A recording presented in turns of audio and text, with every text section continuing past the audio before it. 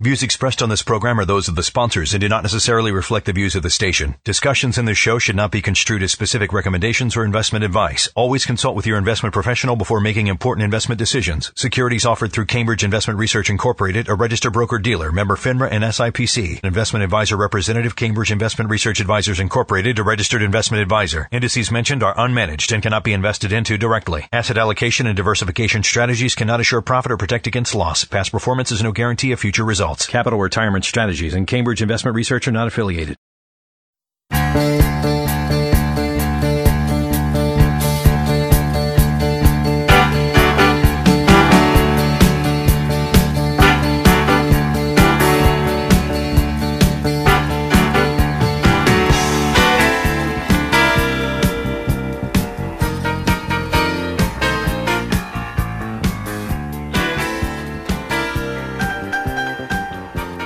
Welcome to Plan for Life Now, episode number 90. Dave, welcome. Wow. Thanks, Steve. Good to be here. Sounds like you're a guest or something. Like this. Right, welcome. I know, because we don't do these in person. I guess at some point, but, quite frankly, they work fine this way. Yeah. Like, what's going on with everything? I know. It's been working fine. Why change things now? It's a whole new world. The impacts of all of this. I mean, we've all heard it, but the work from home story, the remote working, the recording podcasts not together, it's all changing.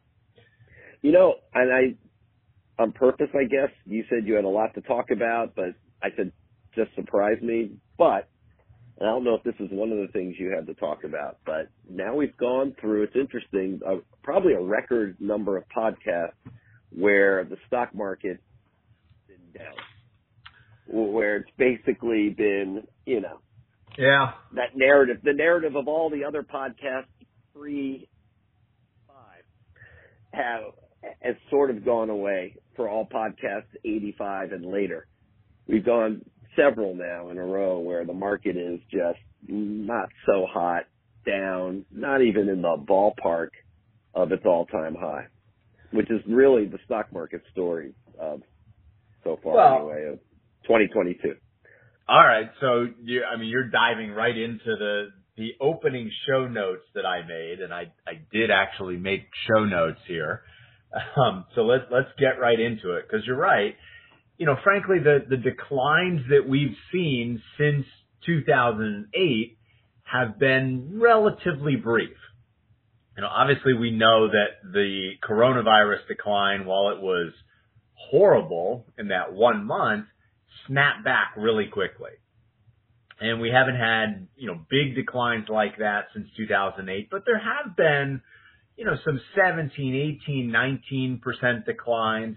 I know it's even hard to remember now, but back in 2018, we were worried that global growth was slowing and China was not going to grow as much. There was an 18% decline, but it basically only lasted, a couple months there. So you're right, Dave. This is pushing on, if not longer than those other ones. It's getting pretty close at this point. And it's interesting because the reasoning for it is similar so far to that time we decided to haul off to Baltimore to go to that conference with that retired Fed vice chair guy, who was basically gloom and doom, saying it was like 10 years ago. Quantitative easing is ending. Interest rates are going to go up, and you're just going to see the market go down. Well, the guy's prediction was only 10 years off. Right. He wasn't wrong. He was just early, right? Decade early. But you're right, because, you think back to, to that time period. We actually went back and looked when we saw that guy talk, and we've told this story before, but it was back in 2013 where he was talking about how the Fed was going to raise interest rates and they were going to stop these asset purchases, and, that basically was going to lead to the market correcting by 25%, and everybody should just, stick everything in treasuries or something safe and not invest in the market. Sort of a similar situation right now. The Fed raising interest rates, no longer doing that quantitative easing. Of course, we've got the inflation question, whatever you want to call it, thrown in there as well. So, the question is, was that guy right, or is that the situation we're in now? So here's some notes that I made right now being April 25th. I know it always takes a couple days before you guys hear this, but April 25th, stock market is down over 11% off of its highs. If you're looking at small cap stocks or international stocks, or certainly if you're looking at technology stocks, you're looking at even bigger declines. At some point, some of those even touched in that 20% range, which would officially be a bear market. Now, that's interesting as a euphemism for, something that's not great. That's interesting, but I think, and what I've said is even more interesting, is what the bond market has done this year. And Dave, the broad bond market is down almost 10% year to date. Wow. And that's absolutely incredible, simply because in the past, when stocks have gone down, when stocks have, had these time periods where they're down 10 or 20%, bonds have been that natural asset class that rallies and is sort of a safe haven. And I think most investors have sort of gotten used to the idea that I have this balanced portfolio. If stocks are down, then my bonds will be up, and I'll just take withdrawals from my bonds for a while, and then stocks will recover, and then everything will go back to normal. So, this idea that bonds are down 10%, that's troubling for a lot of investors. It is. I should interrupt right now for our clients who are thinking, oh my God, my bonds are down 10%. No. You have been kind of like that Fed guy, but with bonds, because we've been predicting interest rates to be rising forever now, and we've always, for the most part, tried to keep our clients in the short duration stuff. I guess anticipating pretty early, because we've been going through this speech with clients for a long time. What's finally happening again now? Right. And yeah, and you're right. I mean, I'd say the broad bond market is down almost 10%. Most of the bond investments that we have are down, 3, 4, 5%, which, believe me, I'm not thrilled to be down that much. And I will talk about sort of broader how we, diversify. But you're right. I mean, we've held the belief for a long time that the place of bonds in the portfolio was not to try to take risk and squeeze out a few extra basis points there. The place of bonds in the portfolio was supposed to be that stability. So first, let me talk about, why bonds are down so much and what that means going forward. And then let's talk about portfolio positioning and, how we diversified and have diversified beyond, just stocks and bonds. So, some people, they want the real quick and dirty explanation of why would bonds be down so much. The easiest way to understand it is, let's look at a 10-year government bond from a year ago. A 10-year government bond a year ago was paying you interest of about 1.8%. So that meant if you went out and you bought a 10-year government bond, you would get 1.8% per year. And at the end of the 10 years, you'd get your money back. And that's great. You could, if you could live with that, that's fine. What's happening now is a 10-year government bond is paying 2.8 or 2.9%, somewhere in that range. So what's happened is if you're one of those people owning the 1.8% bonds, nobody wants to buy that for full value. Why would they want to buy that for full value when you can get a brand new one for 2.8? Right. So the value of your underlying investment has gone down. Now, that's, like I said, quick and dirty explanation of the bond market. Obviously, if you own a bond fund, it's much more complicated than that because you don't own one bond. You own hundreds of bonds that are maturing at all different times. So, of course, the reason why we've said stay on the shorter end of the yield curve, meaning have those bonds in your portfolio maturing in 2 or 3 years instead of 7, 8, 9, 10 years, is because now when interest rates have gone up, yes, you have some short-term pain, but the yield has actually gone up.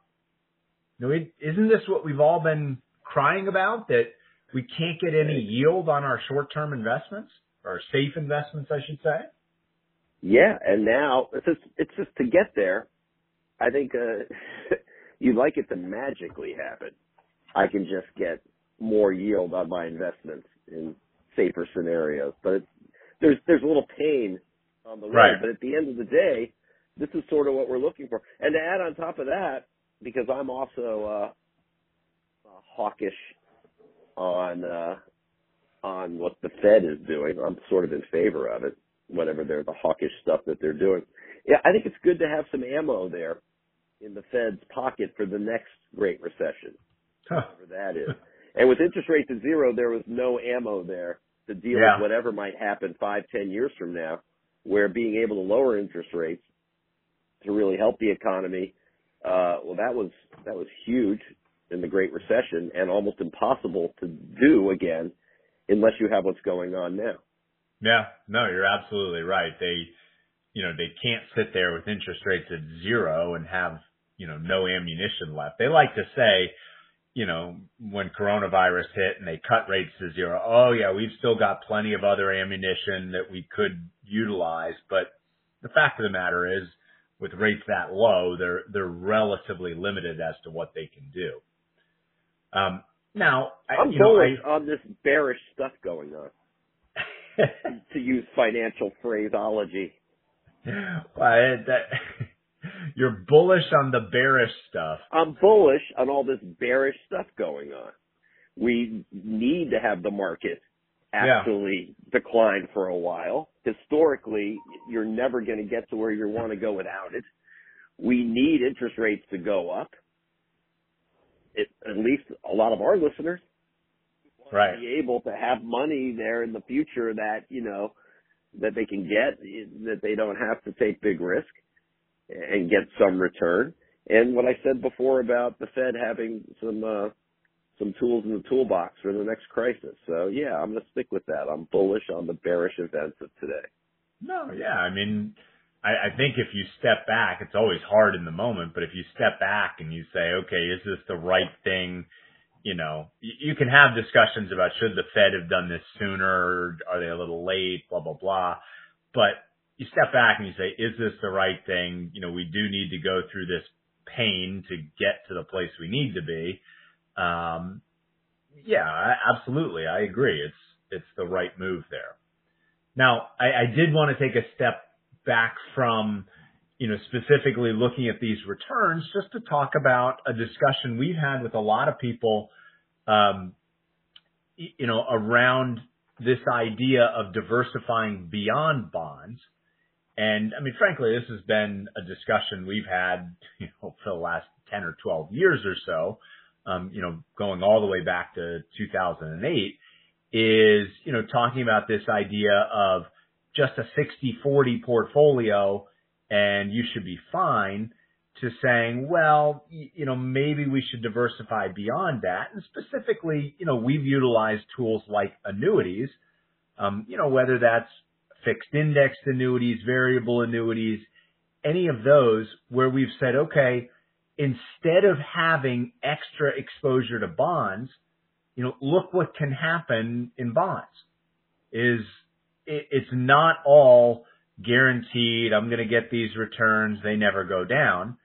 So utilizing an allocation, I've heard some people talk about instead of 60-40, we should be 60-20-20 or 60-25-15, whatever the final numbers wind up being. we've had this thought for quite a while that you can't just have that money in bonds. And you're much better off, like I said, specifically the annuities that we've utilized, where you can get returns that aren't correlated to bonds. But we've also used real estate investments in there as well. And I think, some of those real estate, I always say, sort of falls in between stocks and bonds in terms of, stocks, we've got those big upside potential, but we've got big loss potential as well. Bonds, this is the worst losses that we've seen in 40 years, but, we don't have the big swings like we do in stocks. And I put real estate sort of, somewhere in between that. So yeah, well, you know what? I'm going to interrupt you for a second because yeah. I lose the thoughts as I get older. The thoughts need to come out. But all right. There's really two advisors doing the kind of planning we do. One school of thought is for long-term growth, stocks, base funds, whatever, and that's it. And for the short-term stuff and for protection, I guess, and liquidity, it's bonds. Right. And that's one school of thought. Our school of thought is more, there's stocks, which is long-term growth, and obviously some more volatility. There's bonds, which most people need for, and you'll get some return over time, certainly in the short duration, but, liquidity is a big factor there. And then there's this in-between stuff in the toolbox, like annuities, like you talked about, like various real estate investments and things that are better for, you can start to prove out statistically, makes sense for long-term money, but you don't want the volatility of stocks. I just see two different schools of thought with different advisors. We're certainly in the latter camp. No, and I mean, we've used the analogy, we've probably beaten it to death, of the tools in the toolbox, that you've got to look at all the things that are available and out there. And I've even talked about, utilizing in the right situation, life insurance for clients, as that tax deferred fixed income substitute sort of, alternative in there, the annuities, the real estate. I think you've got to think beyond that. Now, I would caution people against going too crazy and saying, oh, okay, so they think we should be in alternatives. Now we should put everything in Bitcoin and Dogecoin and, blah, blah, blah. Okay, those are alternatives, but, what we're trying to do in most cases is lower the risk profile or lower the correlation. And those things might be diversifiers, but they're also super risky. And not saying it's not for anyone, there are some people out there who that would fit, but that's for a lot of clients who are in retirement or getting close to it, increasing the risk is not what they're looking for. Right. And that's why I always get frustrated reading CNBC and other sites that we read, frustrated as if I'm a consumer, because all you read is sort of black or white. And it's like versus the gray area of what we end up doing based on a client situation, where not waste people's time talking about this anymore. If you have time, if you take the time to plan out, there's a lot of things, like we keep saying, tools in the toolbox that we can do to actually, your situation as good as possible for your risk tolerance. Yeah. Versus what I think you read on financial sites, which makes it seem like it's black and white. I'm going to be all conservative or all aggressive. Yeah. No, and I mean, that's also a good point is, if you took each one of our clients and lined up their portfolios next to each other, and I'll say even our own personal clients and my mom's portfolio and, all this, none of them are going to be exactly the same. They're all going to use, there's a defined set of investments and tools that we use. So, we're invested in the same stuff that our clients are, but they're not going to be exactly the same because everybody's situation is a little bit different. So, does Dave have a little bit more of this than that? And, it's all going to be a little bit different there. And I definitely agree that, the financial media makes it sound like, and for the sake of an article, they kind of have to, okay, here is the one solution and this is the best, that's the worst. You must follow this. In reality, it's not that black and white. All right. I want to shift gears here a little bit, Dave, because we had a client who sent us, this was a couple weeks ago, almost a month ago now. Jeez. He sent us these questions and he said, maybe you could just answer these in the next podcast. And I told him, I said, Tim, these are phenomenal questions. I will address them in the next podcast because I think everybody should hear them. But I actually went ahead and emailed him back the answers right away because I thought he deserved the answers right now. So let me go through a couple questions that Tim put to us here. His first question was about tax loss harvesting. We have talked about this in the past. I think was it November or December, we did a podcast that talked all about this, some of the tax planning that we do. But this has become something we've done a heck of a lot of this year.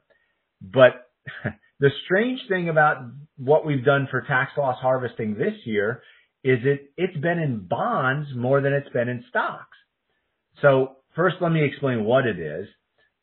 Tax loss harvesting basically says, let's say you put $100,000 into an investment at the beginning of the year.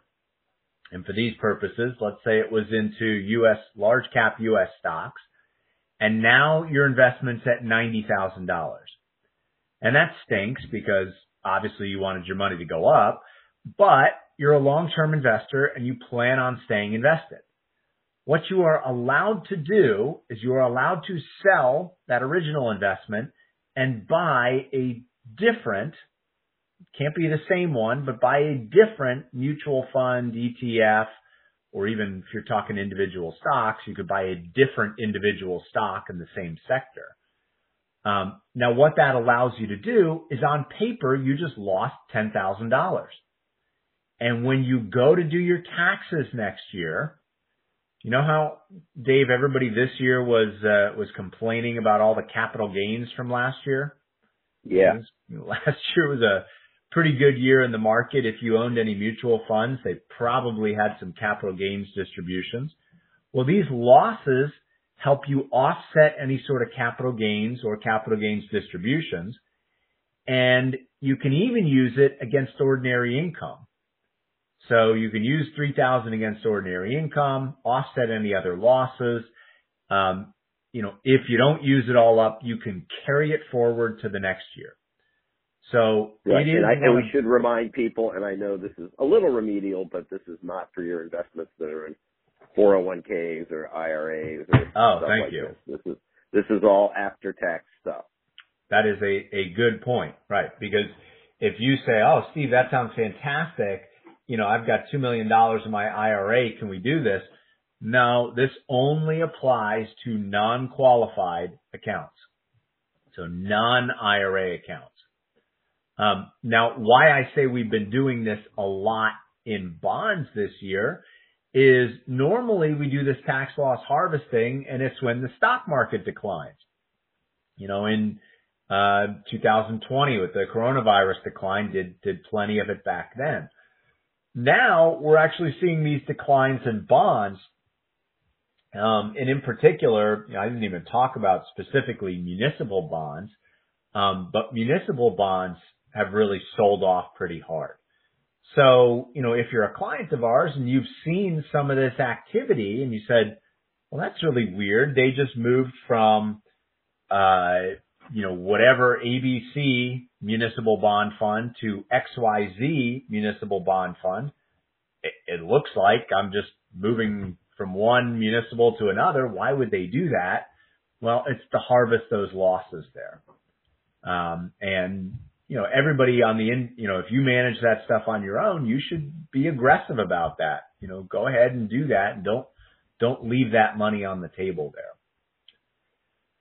All right. The next question from Tim, he said, tax drag. What is that? He said he understands aerodynamic drag, because he's, a technical guy who would understand that stuff very well. You and I, Dave, we'd be totally lost talking about aerodynamic drag. Not even in the ballpark. So tax drag's pretty easy. It's basically if you've got an investment that returned, 8% per year, but every year they have taxable distributions of 2% of that 8%. Well, you didn't really earn that full 8% because you had to pay taxes on some of that growth. So that's an important thing to look at. We strongly prefer, and anybody should, very tax efficient investments, ones that don't have too many capital gains distributions. So there are mutual funds that focus on that, or ETFs or index funds that tend to be much more tax efficient. Once again, like you said earlier, that does not matter when you're talking about a retirement account. All right. Question number 3. And I told Tim he is one of probably 5 people who have ever asked me this question. But I think it's fun to answer questions like this. I don't want to say flaunting knowledge, but it's kind of cool when there's a subject that you know a lot about and somebody asks you a detailed question. Dave, if somebody was asking you about early 90s Redskins wide receivers, I mean, you'd probably crush it on that, right? Oh, I would be anything like that. Absolutely. Or little tidbits about the golf swing. I'm also. Oh yeah. You'd be all over that. If they were asking you, gosh, why am I blanking on your guru, for the golf swing? Ben Hogan. Ben Hogan. Jeez, I need more coffee. What's your problem? All right. So Tim emailed, he said, what about the Meyer-Rickenstein tax torpedo? I'm sure that these are names of economists. But he said, interestingly, these are also names of World War II U-boat captains. And I'm sure Tim would be able to answer lots of questions about World War II U-boat captains, which I actually am a big, World War II buff, but man, I don't know anything about U-boat captains. So what he's talking about here is the tax torpedo. Let's take a step back and let's talk about your Social Security benefits and is this called the Meyer? What's this called? Rickenstein tax torpedo. Most of the time I just hear Rickenstein tax torpedo. Yeah. And you're telling me this is not mainstream and you have to be a financial geek to be interested. Is this what you're saying? Oh, big time. I thought everybody knew about the whatever you just called it, tax torpedo. I would say the first part of that doesn't get much run. It's really just called the Social Security tax torpedo. But I was familiar with the white paper or whatever it is that refers to those economists.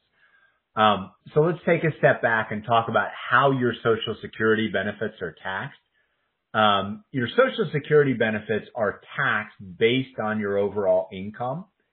And it's kind of a moving target because you've got your non-Social Security income and then a portion of your Social Security income. But for simplicity purposes, let's just say your Social Security benefit could be taxed. 85% of it could be taxable income, right? So there's this threshold here where it can go from 50% of it could be taxable up to 85% could be taxable.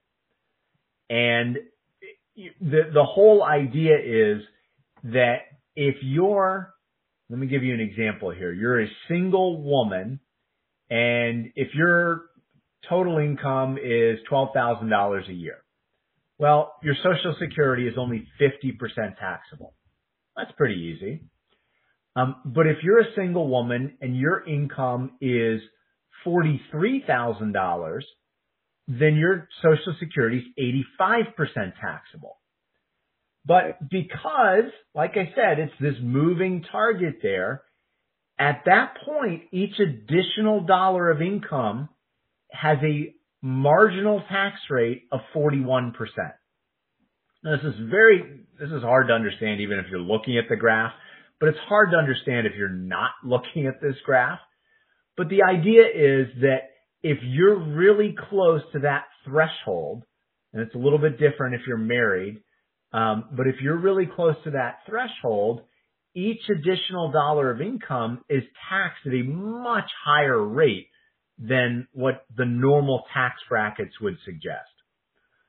Now, if none of that made sense, but you're sitting there and you're saying, well, I'm husband and wife, married, filing jointly, our income's like $100,000, forget about it. You don't have to worry about it. It's really if you're in that threshold right close to the limit of where Social Security is maximally taxed there. All right. That's probably not. Can you do anything about this? Well, I mean, it just comes down to if you're in that area there, you would probably want to avoid any other sort of taxable income and just get income from your non-qualified, your maybe even Roth IRAs, something like that, because you would know that you're being taxed at such a high rate there. Right. So this is a good cocktail party conversation for people in there. Certainly over 65 as a general rule. And saying like, I know you're getting your income, and I'm sure you've been watching out for the Rickenstein tax torpedo. So they'll go, what about the Rickenstein tax torpedo? What? Yeah, that one goes beyond even flaunting there. You'd have to sit down with a cocktail napkin and start drawing some charts there. No, you wouldn't. That's you crazy. would say whatever you want that's close to it, and people would just buy it. You're right. They can't even Google you on that one without wasting too much of their time. All right. I think we've covered enough for today. Anything else you wanted to hit? Nothing. Okay. All right. Well, I hope everybody's staying safe out there. Hope everybody's healthy, and we'll check in again with you real soon.